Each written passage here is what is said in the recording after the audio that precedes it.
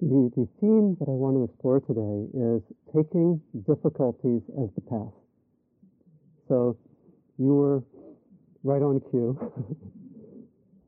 We traveled together, actually. She asked this question right before the talk is to begin. So, and I was having dinner with my sister a few days ago, and I told her that I was going to talk on the theme of taking difficulties in the path as the path, and she said, "What a bummer."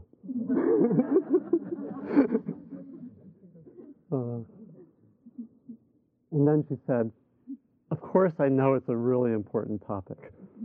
So actually, I hope it's not a bummer, and I actually find the theme of looking into how to work with difficulties and how to take them as the path to be actually very inspiring and very very moving.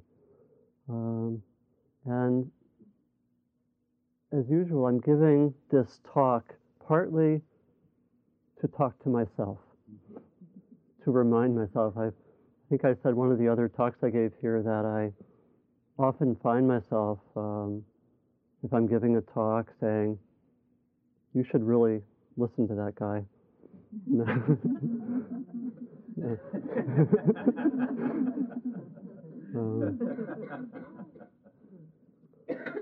So when we can take difficulties as part of our path, a lot of things happen. I think we gain a tremendous spaciousness because in some ways we're not segmenting our lives. We're not dividing our lives into the times when we're really feeling good and practicing, and the difficult times. When we can take difficulties as the path, our practice becomes more continuous, less interrupted. We don't divide it so much into the times when we're really spiritual and the times when we're not. And that's a big issue. That's a big issue for most of us. When we can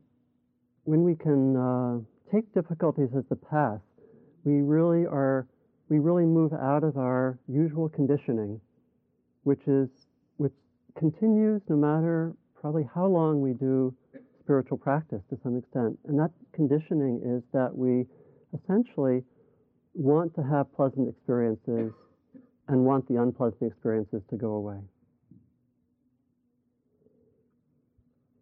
I was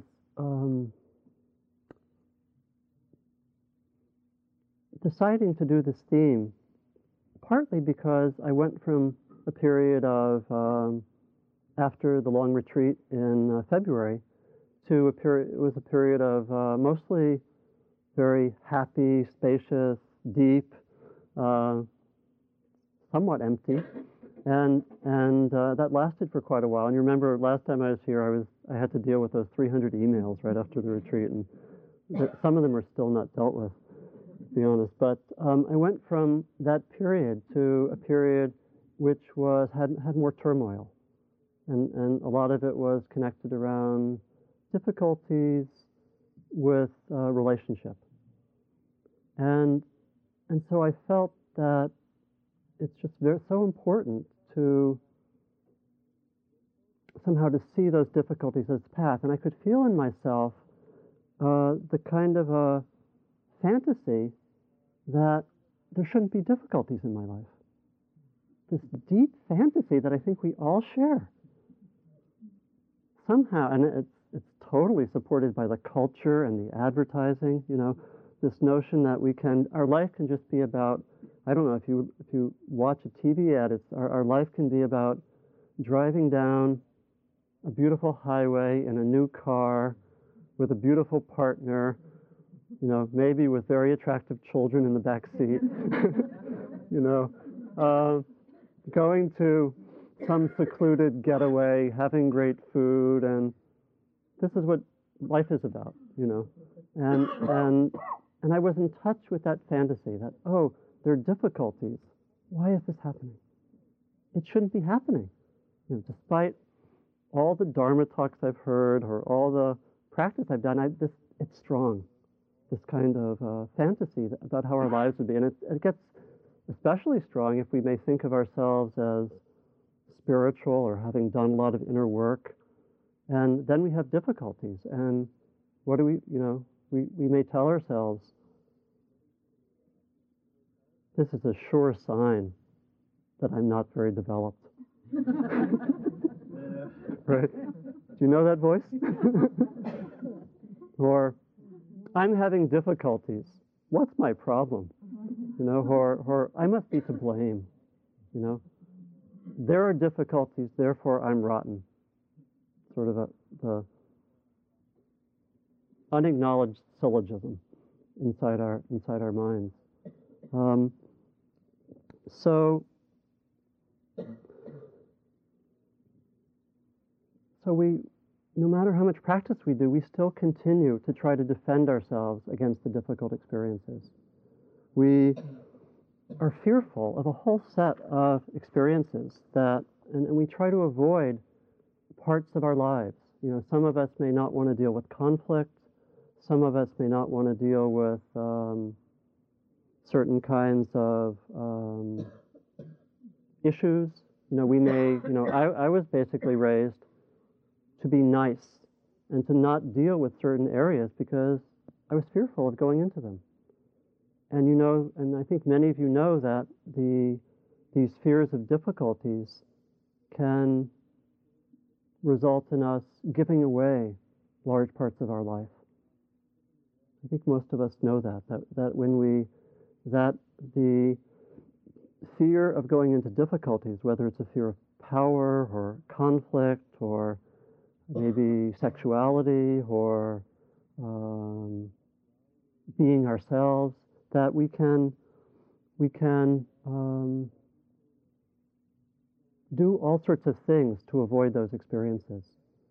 And a friend of mine who's a therapist mentions 5 or 6 typical ways that we try to avoid difficulties. In psychological language, these are called defense mechanisms.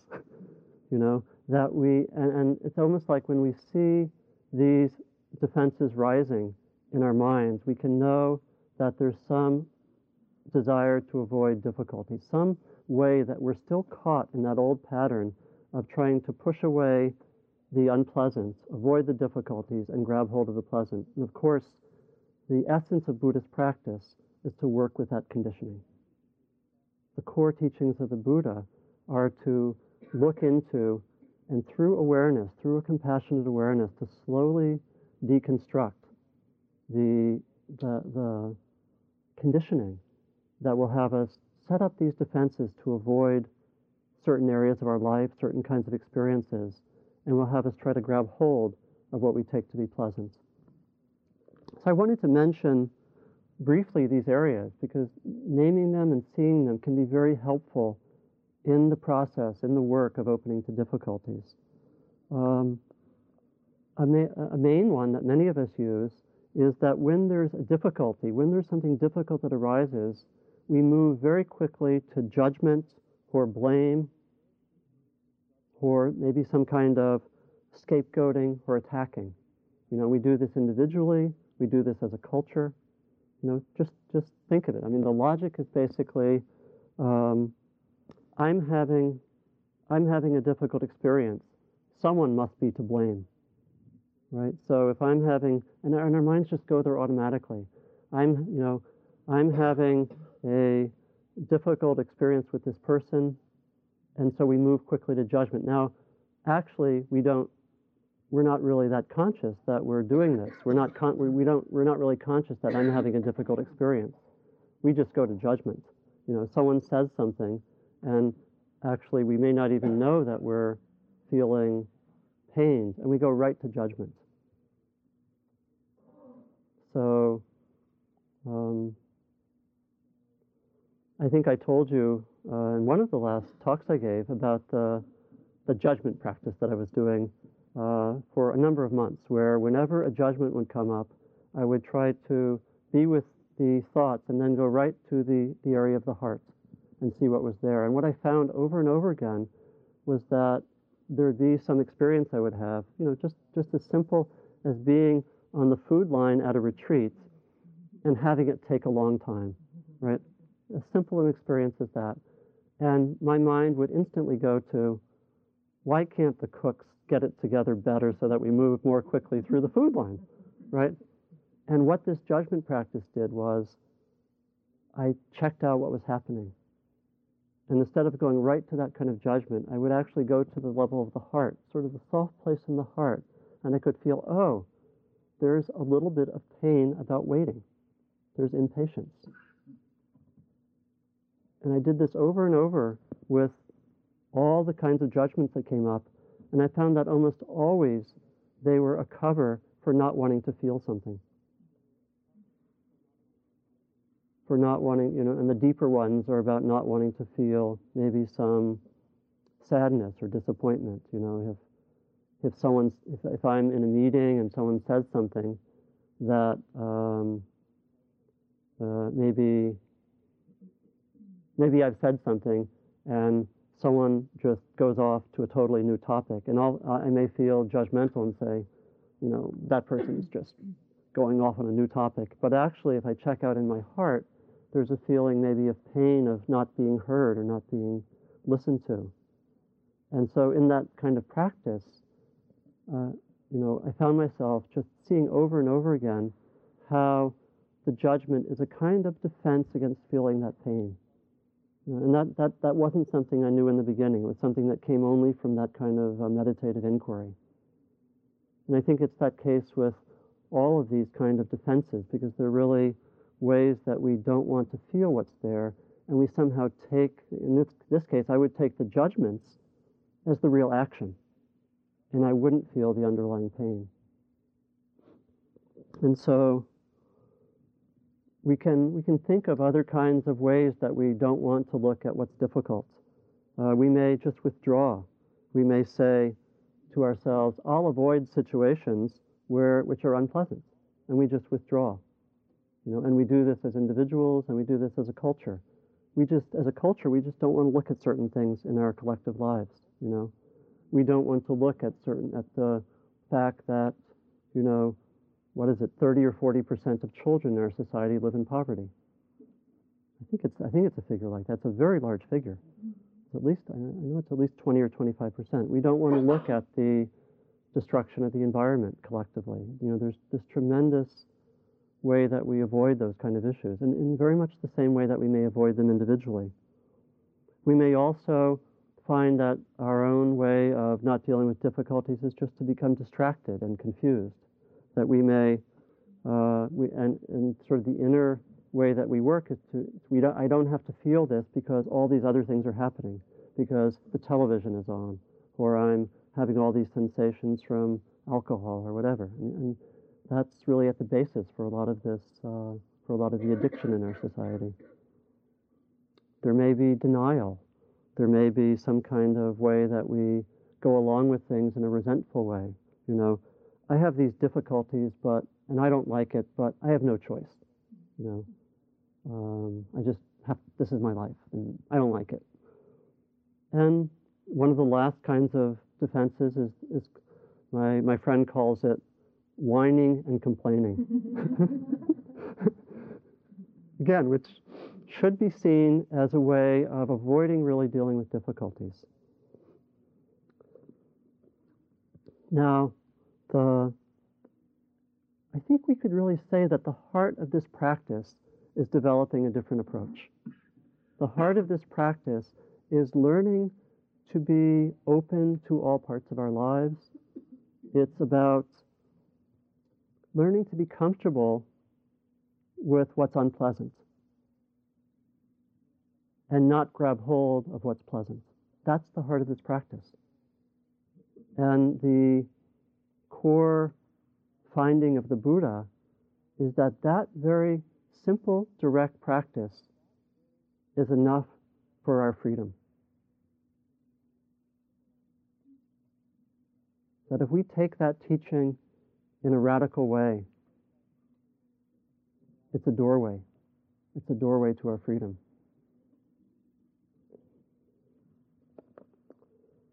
And so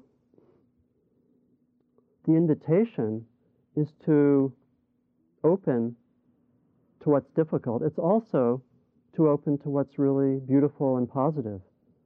And my own experience has been that actually, to the extent that I open to difficulties, I really open my heart and my mind more fully, and I'm much more fully there for what's beautiful and what's wonderful and mysterious and amazing. There's some way that when we let ourselves be at the under the control of the fear of our difficulties, we close down, and we're actually not so present for what's wonderful and beautiful, and we don't quite know that. We think we can have what's wonderful and beautiful and avoid the difficulties. That's the fantasy I was talking about earlier. And so, but it's actually the case that opening up to the difficulties opens our minds and our hearts to what's wonderful and to the deeper qualities of ourselves and of life. That's certainly what I have found. And it's certainly what I think the teachings are about. There's a Tibetan teaching called the Lojong practices, which is completely about this practice. Some of you may know this. And it's a group of, I believe, 51 slogans that are used especially for everyday practice. And at the heart of this is the slogan, transform all obstacles into the path. And it's actually a very inspiring suggestion for our practice.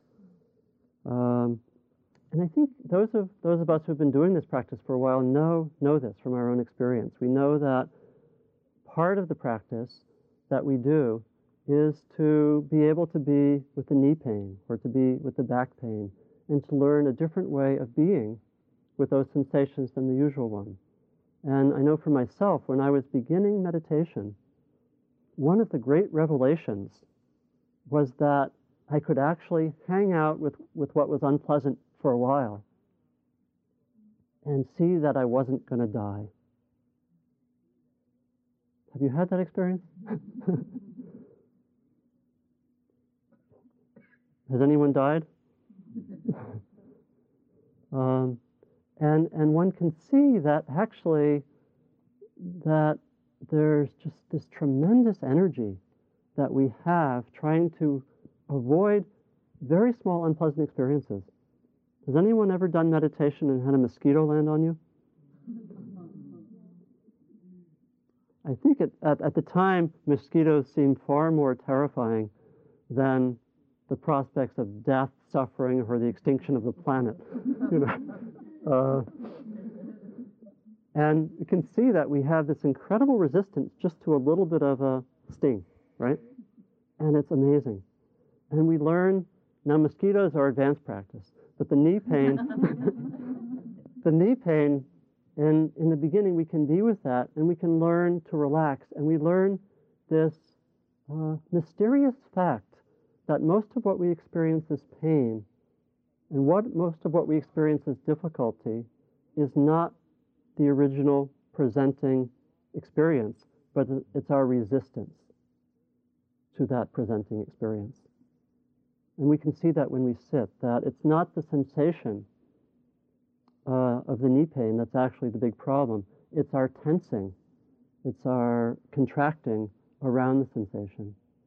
I've heard medical doctors say that as much as 80% of what people experience as pain is not the presenting phenomenon, but the resistance. Something to explore. It's something that we can find. It's one of the great secrets that's disclosed by this practice, that most of what we're afraid of is actually not there. That's a deep one. Most of what we're afraid of is not actually present. It's not actually there. It's our contraction around what's actually there that creates something far larger than what's there. And so this simple practice of being present with what's there gradually deconstructs that 80%. And by that time, the 20% isn't a big deal. That's how it works. That's how this practice works.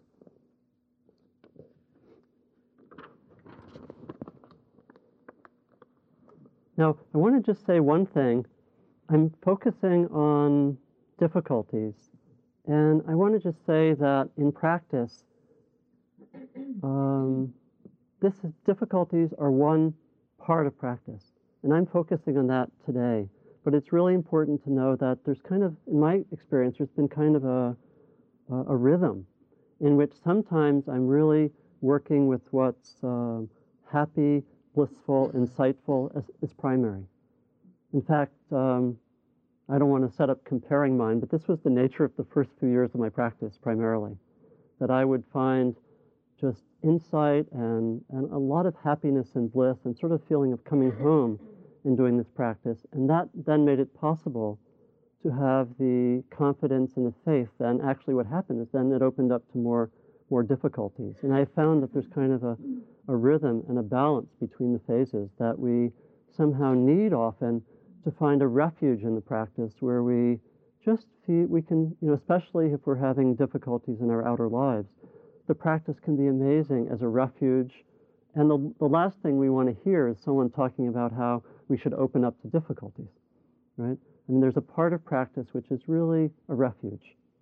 And it's important to know if this is kind of a phase we're in, where it's really an opening to what's pleasant and beautiful, and we're kind of healing. There's a real healing aspect to this practice where we can just be present and have a refuge from what's difficult and be with like-minded people and really, in a way, come to find more appreciation and love just for ourselves and for our being. Because sometimes life can make that hard. We can feel a little bit battered. And so there's part of the practice which has that as a phase where we're maybe just really developing a deeper peace than we've ever experienced and having insights, and it can be mostly positive. And that gives us I think, the energy, the confidence then to move to the phase of opening to difficulties. Of course, this isn't something that we control and just say, all right, it's time for the happy phase, or, okay, I'm ready for the difficulties, and then the happiness continues. Why aren't the difficulties happening? It's not, life has its own logic and rhythm, but it's important to know that, and that's really the backdrop for me talking about difficulties, that both phases are really important. And sometimes it's good to know what phase one is in, because it can help one to make some choices about, what I really need now is not to just face all those difficulties. I could really use a time of healing or of just developing more peace. Or it could be the other, fairly confident now, feel peaceful. Maybe I can open to some things that I haven't wanted to open to. And of course, having a community and maybe a teacher that one's working with can be very helpful for knowing which of those phases is happening. Now, if we can open up to difficulties, we learn these secrets. And I want to mention 6 secrets that we learn. And they're not really secrets, they're open secrets. But they are insights that can totally shift our lives. And to me, these are things that I've learned, these are insights that I've learned in the process of opening to what's difficult. The first is one that I mentioned. It's that ultimately, it's less energy to open up to our difficulties than to resist them. And I gave those examples of the knee pain and of the other experiences, but that's something that's really, I think that's really true generally. It's true of our emotional life. It's true of our life in general. That this quality whereby this original presenting sensation can just be contracted around. We can have all these stories, and this is something which is very valuable to see in the practice. We can see how when we have a difficulty or maybe something that's painful, we can see how there's contraction physically, emotionally, mentally. We can see the thoughts proliferate. There's even a technical Buddhist term for this, It's called papancha, which translates as conceptual proliferation, that we have a sensation and we can just feel the cartoon bubbles forming around it. That's part of that 80%. That's part of that quality of resistance very often. A second secret, maybe I should have told my sister I was not talking about opening to difficulties, but telling wonderful secrets. And then she'd say, oh, can I come? So she's at work. The second secret is that it's that we're really held in bondage by the fears of our difficulties that we have. And that when we open to the difficulties, it's very often not as bad as we think. I see nods. That means you've experienced that. In fact, often when we face our difficulties, many of them fall away or dissolve amazingly quickly. And I want to tell a story related to that. This is a story from when I was on retreat. It was about 10 or 11 years ago. And I was doing a long retreat at Gaia House in England. And I was working with Christina Feldman and Christopher Titmus, who come here. And many of you know them. And I was wanting to go into more solitude in this retreat.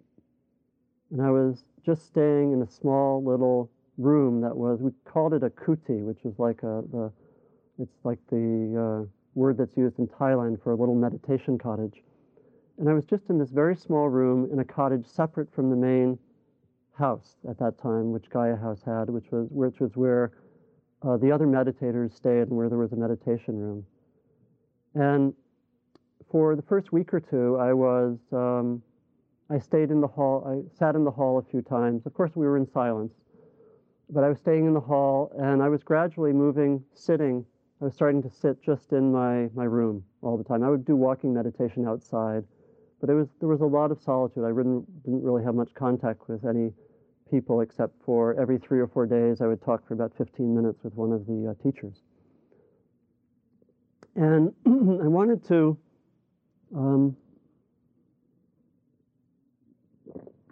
go a little deeper into solitude, and so I decided just to do all my sitting in this small room in the cottage, and also to bring my meals back to the room so I wouldn't eat with the other yogis in silence, with the other meditators in the main house. And I started doing this. I was there for 3 months. I started doing this after about 2 weeks. And when I started eating by myself and spending all the time by myself, I noticed that I think I started on a Friday, and I started during the eating, I was starting to feel very nauseous. And it continued, and my body started feeling very, very heavy. I was fairly aware and concentrated, but I just was feeling a lot of nausea and just a deep heaviness in my body, just like something was really bothering me, or something very, very hard.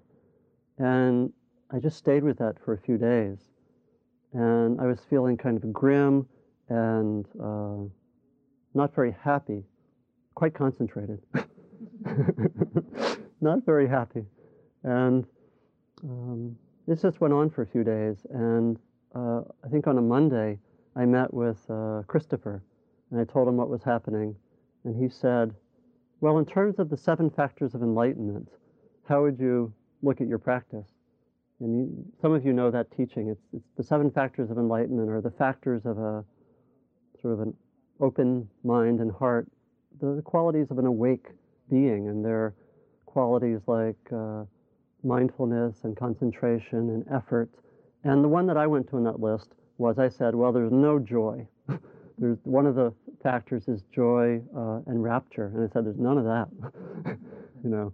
And he said, well, what would it take to bring that out? And I said, well, I know very well what it would take. I think there's something about eating by myself which has brought this on, and I would go back to eating with the others. And then there are other things. I can just be with nature and look at spider webs and hear the birds. And I think that would really, I'd come back to balance. And so I did that. And I went back to eating. And within, like an hour or two, the nausea and the heaviness, maybe it was more than an hour or two, but fairly quickly, the nausea and the heaviness went away. And I was feeling a lot of joy.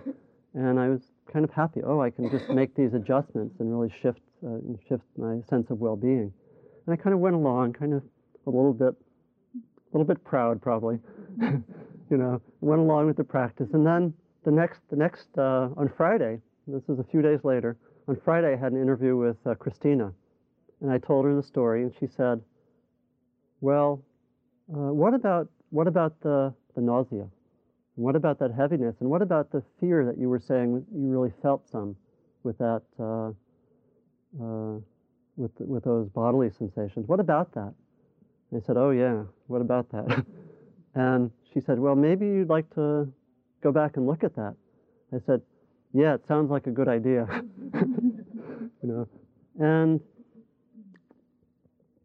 And I said, "I'll do it." And I remember I interviewed with her in the morning, and I said, "I'm not going to do it for lunch." You know how the mind works in those situations, right? I'm not, I want to do it, but not quite yet. And so I said, dinner, or the light evening meal. That's when I'll come back and sit by myself. And so, from 10 in the morning till the evening meal, whenever that was, 5 or 5:30 or something, I would just sit there. And I was steeling myself, and when that nausea and heaviness and fear comes, I'm just going to be a warrior. I'm just going to really be strong and deal with it. I was giving myself all these pep talks and reading about the bodhisattva and just really getting ready and,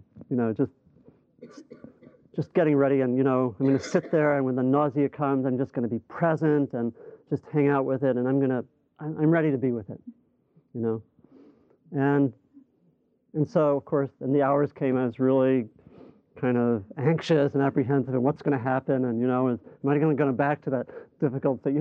This is like, again, this is how our minds work. And, okay, and so the hour comes, I go with, some trepidation, I get my meal, because what was the situation was that somehow, the way my psyche was working, some line was crossed when I had that further solitude. I mean, that's what it must be, that some line was crossed which brought about some kind of fear. Okay. And I don't know exactly what the mechanics of that are, but there was some way that my psyche interpreted that as it was okay before, but now it's not okay. This level of solitude that a lot of people would find scary, of not talking for 3 months and being mostly by myself, that was okay, but that one further level crossed something, And so, okay, so I go back, I go to get the food, I bring it back, I sit down, I'm remembering all my, my vows, and I'm just going to do it. And I just sat there, and I waited for the nausea. I waited for the heaviness. Nothing happened. Nothing happened that evening, and nothing happened for for another 2 months. There was no nausea. Nothing came. And I said, whoa, this is something to look at. It's as if when we face our demons, they flee very often. Or at least something like that must have been at work in that situation, that my readiness to look at that meant that some level of fear was gone. And of course, there'd be situations where we'd look at it and that still would be there. But in this situation, it just dissolved and it wasn't there. And, I think this is a theme that you find in a lot of mythology and folklore, this quality that when we're ready to look at the demons, they get transformed. You know, and there's the story, you know, think of something like Beauty and the Beast, you know, when the beauty is able to really look closely at the beast gets transformed into something beautiful in that story. Or when, in the stories of the great Tibetan meditator Milarepa, he's not afraid of the demons. They try to scare him, you know, they do their act. He's meditating in a cave and these demons come and they yell and scream and they do what's worked with everyone else. And they don't faze Milarepa. And eventually the demons change their nature and they say, I want to be your ally. You know, I want to use this energy that I have as a demon to help you. And there's something about that in facing the difficulties that some of them just shift like my fear. That doesn't mean I don't have any more fear, but something happened there, and it's also something happened that gave me a lot of confidence to go into similar situations. Because it's as if once one has done that, once or twice or a few times, one gets a sense of the dynamic, you know. And we can also see the way that many of our fears have a quality of emptiness to them. And we can see that, and it's very, very empowering to do that.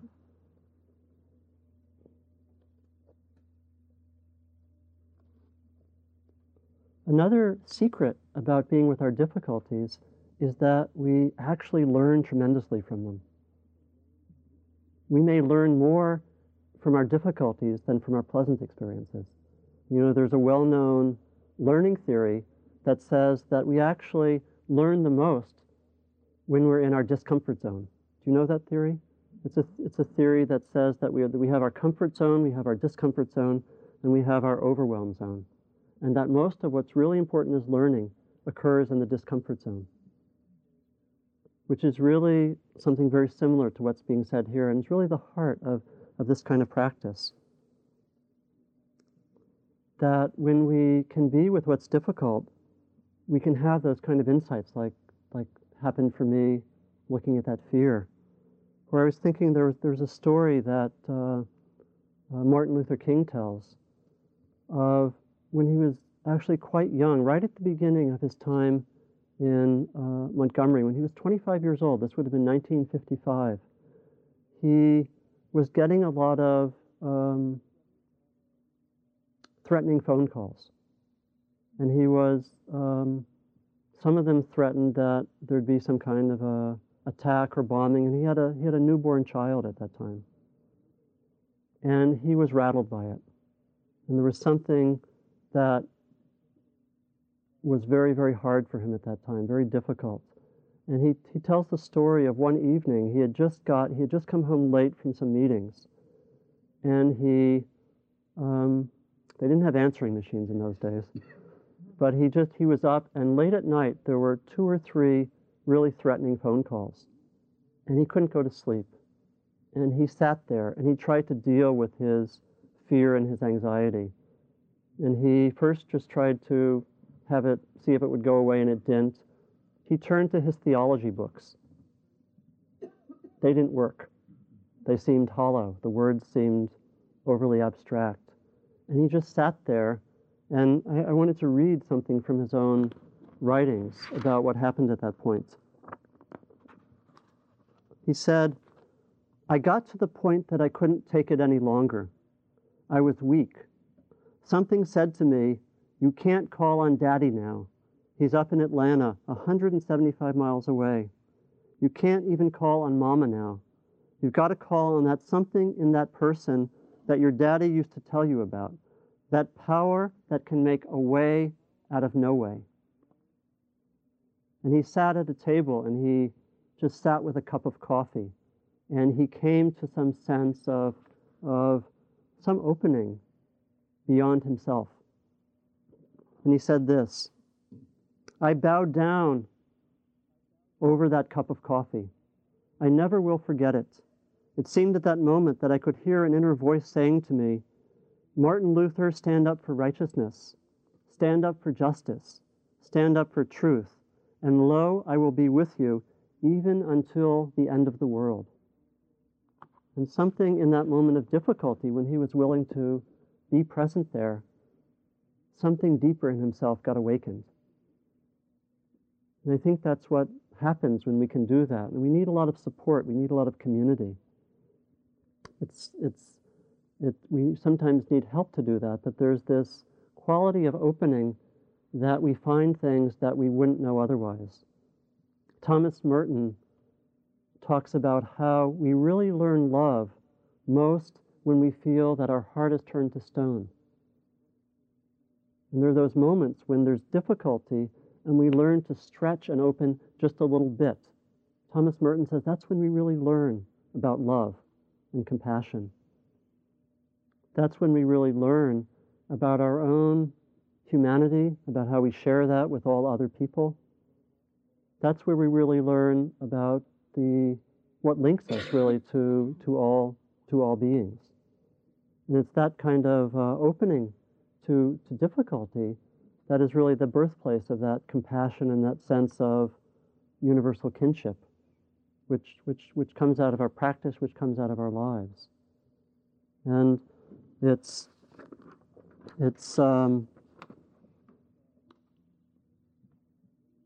really something that when we can do that, when we can open up to our own difficulties, we actually, in doing that, we give gifts to others. And this is really the last secret that I want to mention, is that when we open to our own difficulties, we give gifts to others.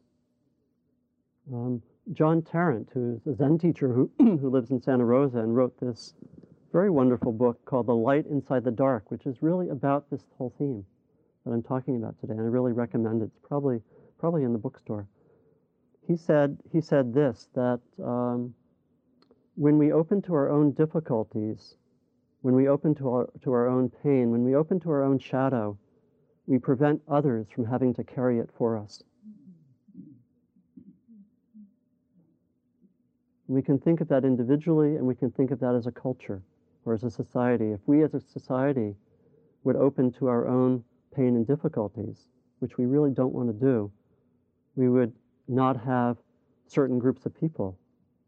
Like African Americans have generally held a lot of the suffering and the pain of this culture for hundreds of years.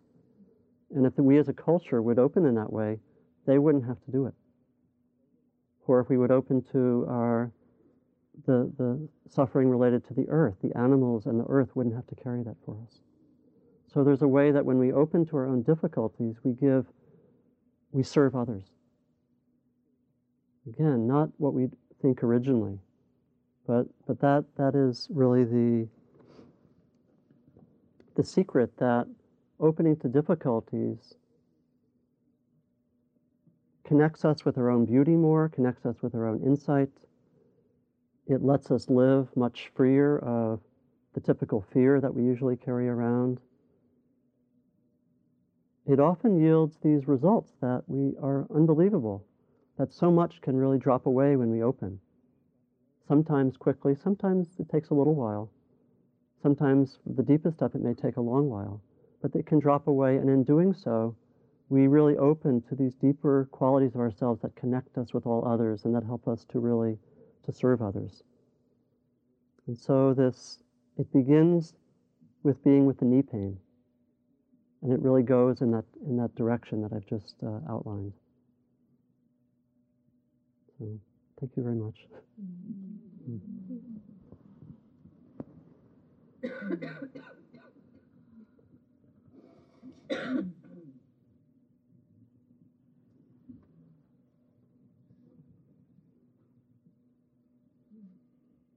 So we have some time for anything that was brought up or discussed anything really. Yeah. In the beginning, you were talking about the Western idea of sort of romantic bliss and relationships, and the idea that you meet somebody and everything will just fall into place. Yeah. And yet, in most of the Buddhist writings, there's so much talk about the dangers of different kinds of attachment. Yeah. Attachment to an idea of your ego, of Yeah. self-concept, attachment to future Yeah. hopes and expectations, or to past memories and Yeah. people and so forth. And I'm wondering if there's much talk at all about long-term committed sort of relationship like a marriage Yeah. in any of the traditional Buddhist sutras? Yeah. Well, you know, most Buddhist countries, monks and nuns don't marry. Right. They do in Japan. Or priests marry in Japan. But yeah, it's really the question of what's the difference between attachment and commitment. And it's, of course, there's tricky material there. But there are, in the Buddhist tradition, commitment to the practice is completely vital. And so there are all these qualities of commitment, which is more to have one's intention set on freedom and on learning and exploration. And there are terms in the Buddhist text that reflect that. I know that one of the key mental factors is aspiration, which sounds a little bit like desire, but it's really the aspiration to be free. And there are a lot of problems with the translations.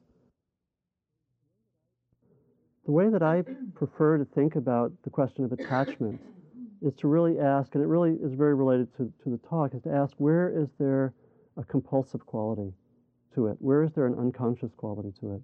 And there's going to naturally be some of that in a committed relationship. But the question is, what is the real intention in that relationship? That would relate to the core Buddhist teaching, which is to stress over and over again the centrality of intention. So in a committed relationship, what is the intention? Is it to have a good time, or to sort of find some refuge from the difficult world? Well, that can be valuable at some point, but that's a limited set of intentions. So it'd be, is there a way that we could talk about a commitment to awaken together, and see what takes place? I think the other, it's a big question, and we could have a whole talk on that, but the other thing that comes to mind is that it's really some sense of commitment and dedication that provides the container, as it were, for being able to be with difficulties. And it's nowhere more clear than in relationships. Right? And some people think that the difficult state of relationships now is in part there because people don't have that sense of commitment, or they flee at the first major difficulty, or we don't have the tools or the philosophy to be able to hang out with what's difficult in the context of a relationship. So it's that kind of commitment which really makes it possible to learn, I think. So I think commitment is completely vital in this practice. It lets us hang in there, basically. And yet we have to see where the commitment is compulsive, or where there's, or where we're unconscious. Yeah. I'm quite struck with the last speaker. Yeah. And it's something that I would sort of like to think about more, but I guess I don't understand it enough. I guess I want to open to that. Yeah. I did hear what you said about our speaker. Yeah. And I'm holding on that seriously. Yep. And about animals, but I need more help. More help with that. Yeah.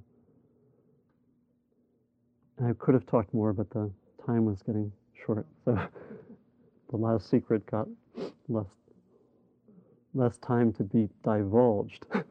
So, and it's kind of counterintuitive in a way, that when we attend to our own difficulties, we help others. You might not think, it might feel selfish, it might feel selfish and even doing meditation can sometimes feel, oh, I'm just part of the narcissistic California culture, that my East Coast relatives complain about.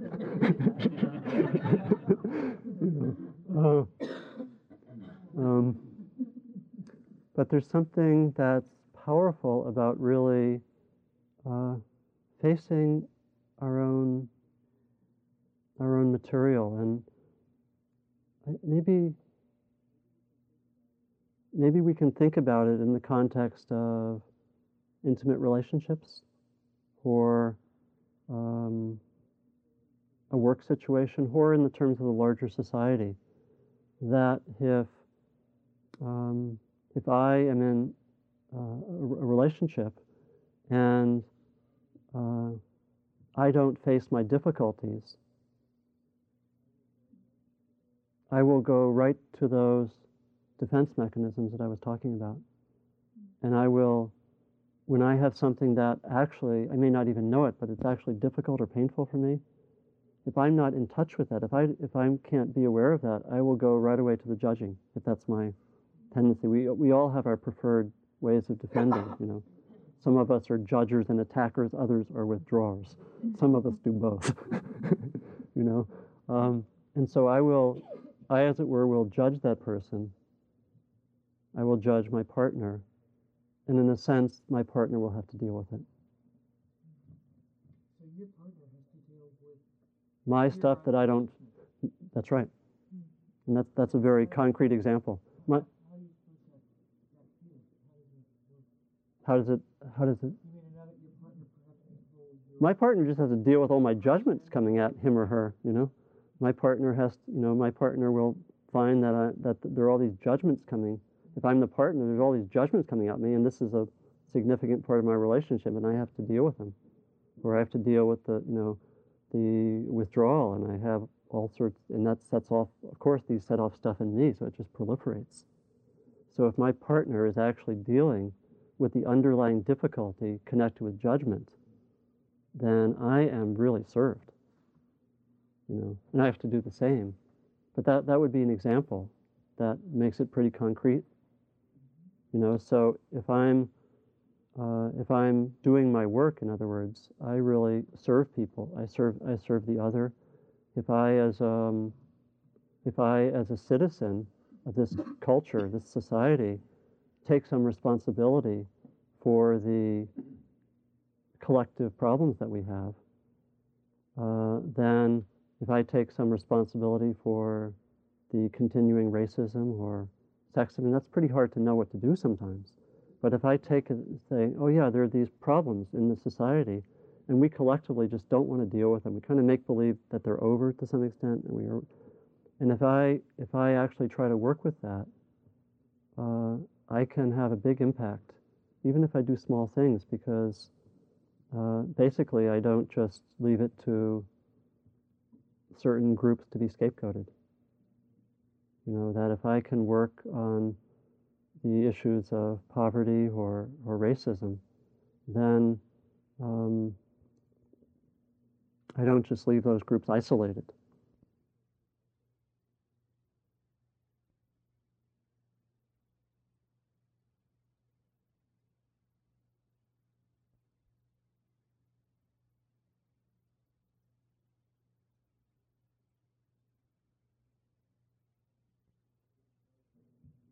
It's much harder if we can really be in touch with what's difficult for ourselves. We know that we're not that different from others, and it's that it's that compassion which can motivate us to act, not sort of guilt for a situation or think, oh, it's a good idea that I should deal with these social situations, but maybe some sense of compassion. I know that in just a personal experience. I was visiting. In the early part of the 90s, I took 2 trips to Eastern Europe and the former Soviet Union, the first time when it was still the Soviet Union. And I went back to the territory of the Holocaust.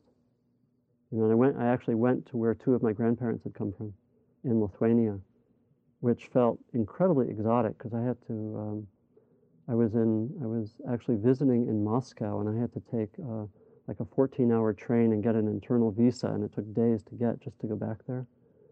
And when I was there, I really got in touch with the history of the Holocaust more than I'd ever, of course. And in Lithuania, 90% of the population of 250,000 Jews there were murdered in a few years, during the World War. And going into that territory and knowing that there probably were ancestors of mine, you know where my mind went? It actually went towards thinking of our situation here and the difficulties and the conflicts between ethnic groups. That's where I went. When I was there, I thought, what would I do if I was a Christian in this country in 1938, before the Nazis came? Because the fact is that the Lithuanians collaborated with the Nazis to a large extent. It's complex. There are a lot of reasons for that, and that's where my mind went, being in that situation. It's interesting, huh? So it's actually this blessing that if we actually work on our own difficulties, we serve others, we connect. We wouldn't think it at first. Yeah. You mentioned that, where we learn best is in the discomfort zone, Yeah. versus the comfort and the overwhelming.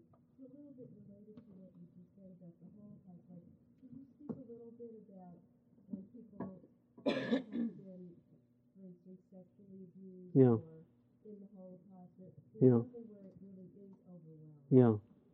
Yeah. Right. If one has to know that distinction, I think, or have people that are working with you to know that, because and of course it's tricky because I in my mind can think, oh, that's overwhelming, and it actually can be workable, right? Or vice versa, So there's a lot of discernment that's necessary for oneself. But yeah, it's there are times, and this comes up in retreats and it comes up in our lives, when something actually is immense, and we can tell ourselves, oh, you should deal with this. You should just open to it, just like it was a knee pain, and it's not a knee pain. And so there are other ways of working with that may not be like directly going into it and saying, please take me away. And it's really hard to know, in those kind of situations, it takes like this tremendous discernment. I was thinking about this because there was a good friend of mine, had an experience a few years ago where he'd done like 20 or 25 years of psycho-spiritual work, and he took a drug. I think it may have been ecstasy. I'm not sure, which left him out of balance. Someone who, again, a tremendous amount of work. It left him out of balance for several months, and there was a quality to which sometimes it was totally overwhelming. I mean, I won't go into the details, but it was very, very difficult. And he actually consulted with different well-known teachers about this, and some of them said, "Go right into it. Go right into this phenomenon." And one of the people he talked to was Jack. And Jack did not give that suggestion. Jack suggested the gentle approach, which is maybe his way. He suggested the gentle approach, and it actually seemed to be the right way to deal with that. So not doing this, just I will hang out with the difficulty if it kills me. But rather he went into it to some degree, but then did a lot that was just sort of supporting and keeping him going from day to day. And I think and when one is best, it's hard to know. But it's, yeah. Does that help some? Yeah. Do we have time for one more, or should we? Maybe one more question? Yeah. Where I run into difficulties, Yeah. I went through a period where I had tremendous difficulties due to a child of mine. Yeah. And one of my difficulties was to judge how much pain I had in comparison to other people around me, and how unfair that was. Yeah. And even though I know there was a lot of positive things and it opened my heart to things that I would never have been open to, I still had that little battle inside me saying, why me? Why, that kind of martyr type of attitude. I don't think I've resolved that. I go through that sometimes. Well, it's like I was saying at the beginning. When we open to the difficulties, we open to all those voices, and it's those we open because we have this strongly conditioned tendency to think that if I have difficulty, it must be my fault.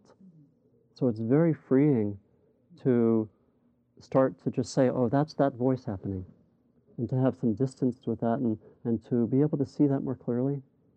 And that's where I think the mindfulness is so important, because in putting this into practice, we need some tools. We need the mindfulness tool is almost like the most basic one. Is the mindfulness which can let us say, oh, there's that voice again. There's that thought again. There's that voice. And so when it comes, it can be this wake-up call and says, oh, this is happening right now. Can I have some choice in how I deal with that voice? Do I have to keep listening to it? Or can I say, oh, there's that voice again. Bye. Which is possible, but it demands that mindfulness. And the way the practice works, as I'm sure most of you know, is just by over and over again hearing that voice, getting lost, but then finding ourselves coming back, getting lost, coming back, getting lost. Right? There's something that happens, right? There's something that happens inside for most of us at that moment. That's not actually that different from the big stuff. And if we can, so maybe this is an invitation on your way home. If you have a minor difficulty because a red light occurs right when you wanted to go through and you really got to maybe get somewhere, it's a chance to open to difficulty in the small way. Or to do that with the small disappointments of the day, like me being on that food line and having to wait a little while. And be mindful with that. See what it's like. Feel it in the heart. There's a little bit of pain in the heart with these small difficulties. And if we can open to those, we both have our practice be more continuous. So we're not just practicing when we're having a good time, but we're practicing more and more in all of our lives. And then in working with the small stuff, we get training for the big stuff. So that's probably the last secret. So I hope this hasn't been too much of a bummer, as my sister suggested. It actually, I mean, I want people around me just to say, keep on taking those small difficulties as a chance for practice. It's like maybe we should make a tape or something and have that, because I need those reminders, I think we all do. And when we have those reminders, then our practice just opens up more and more. And the beauty is there more and more as well. So, thank you.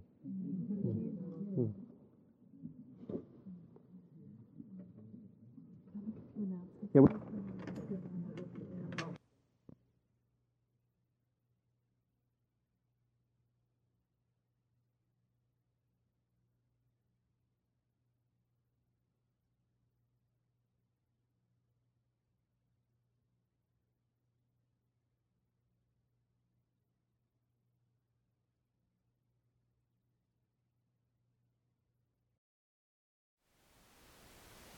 Thank you for listening. To learn how you can support the teachers and Dharma Seed, please visit dharmaseed.org/donate.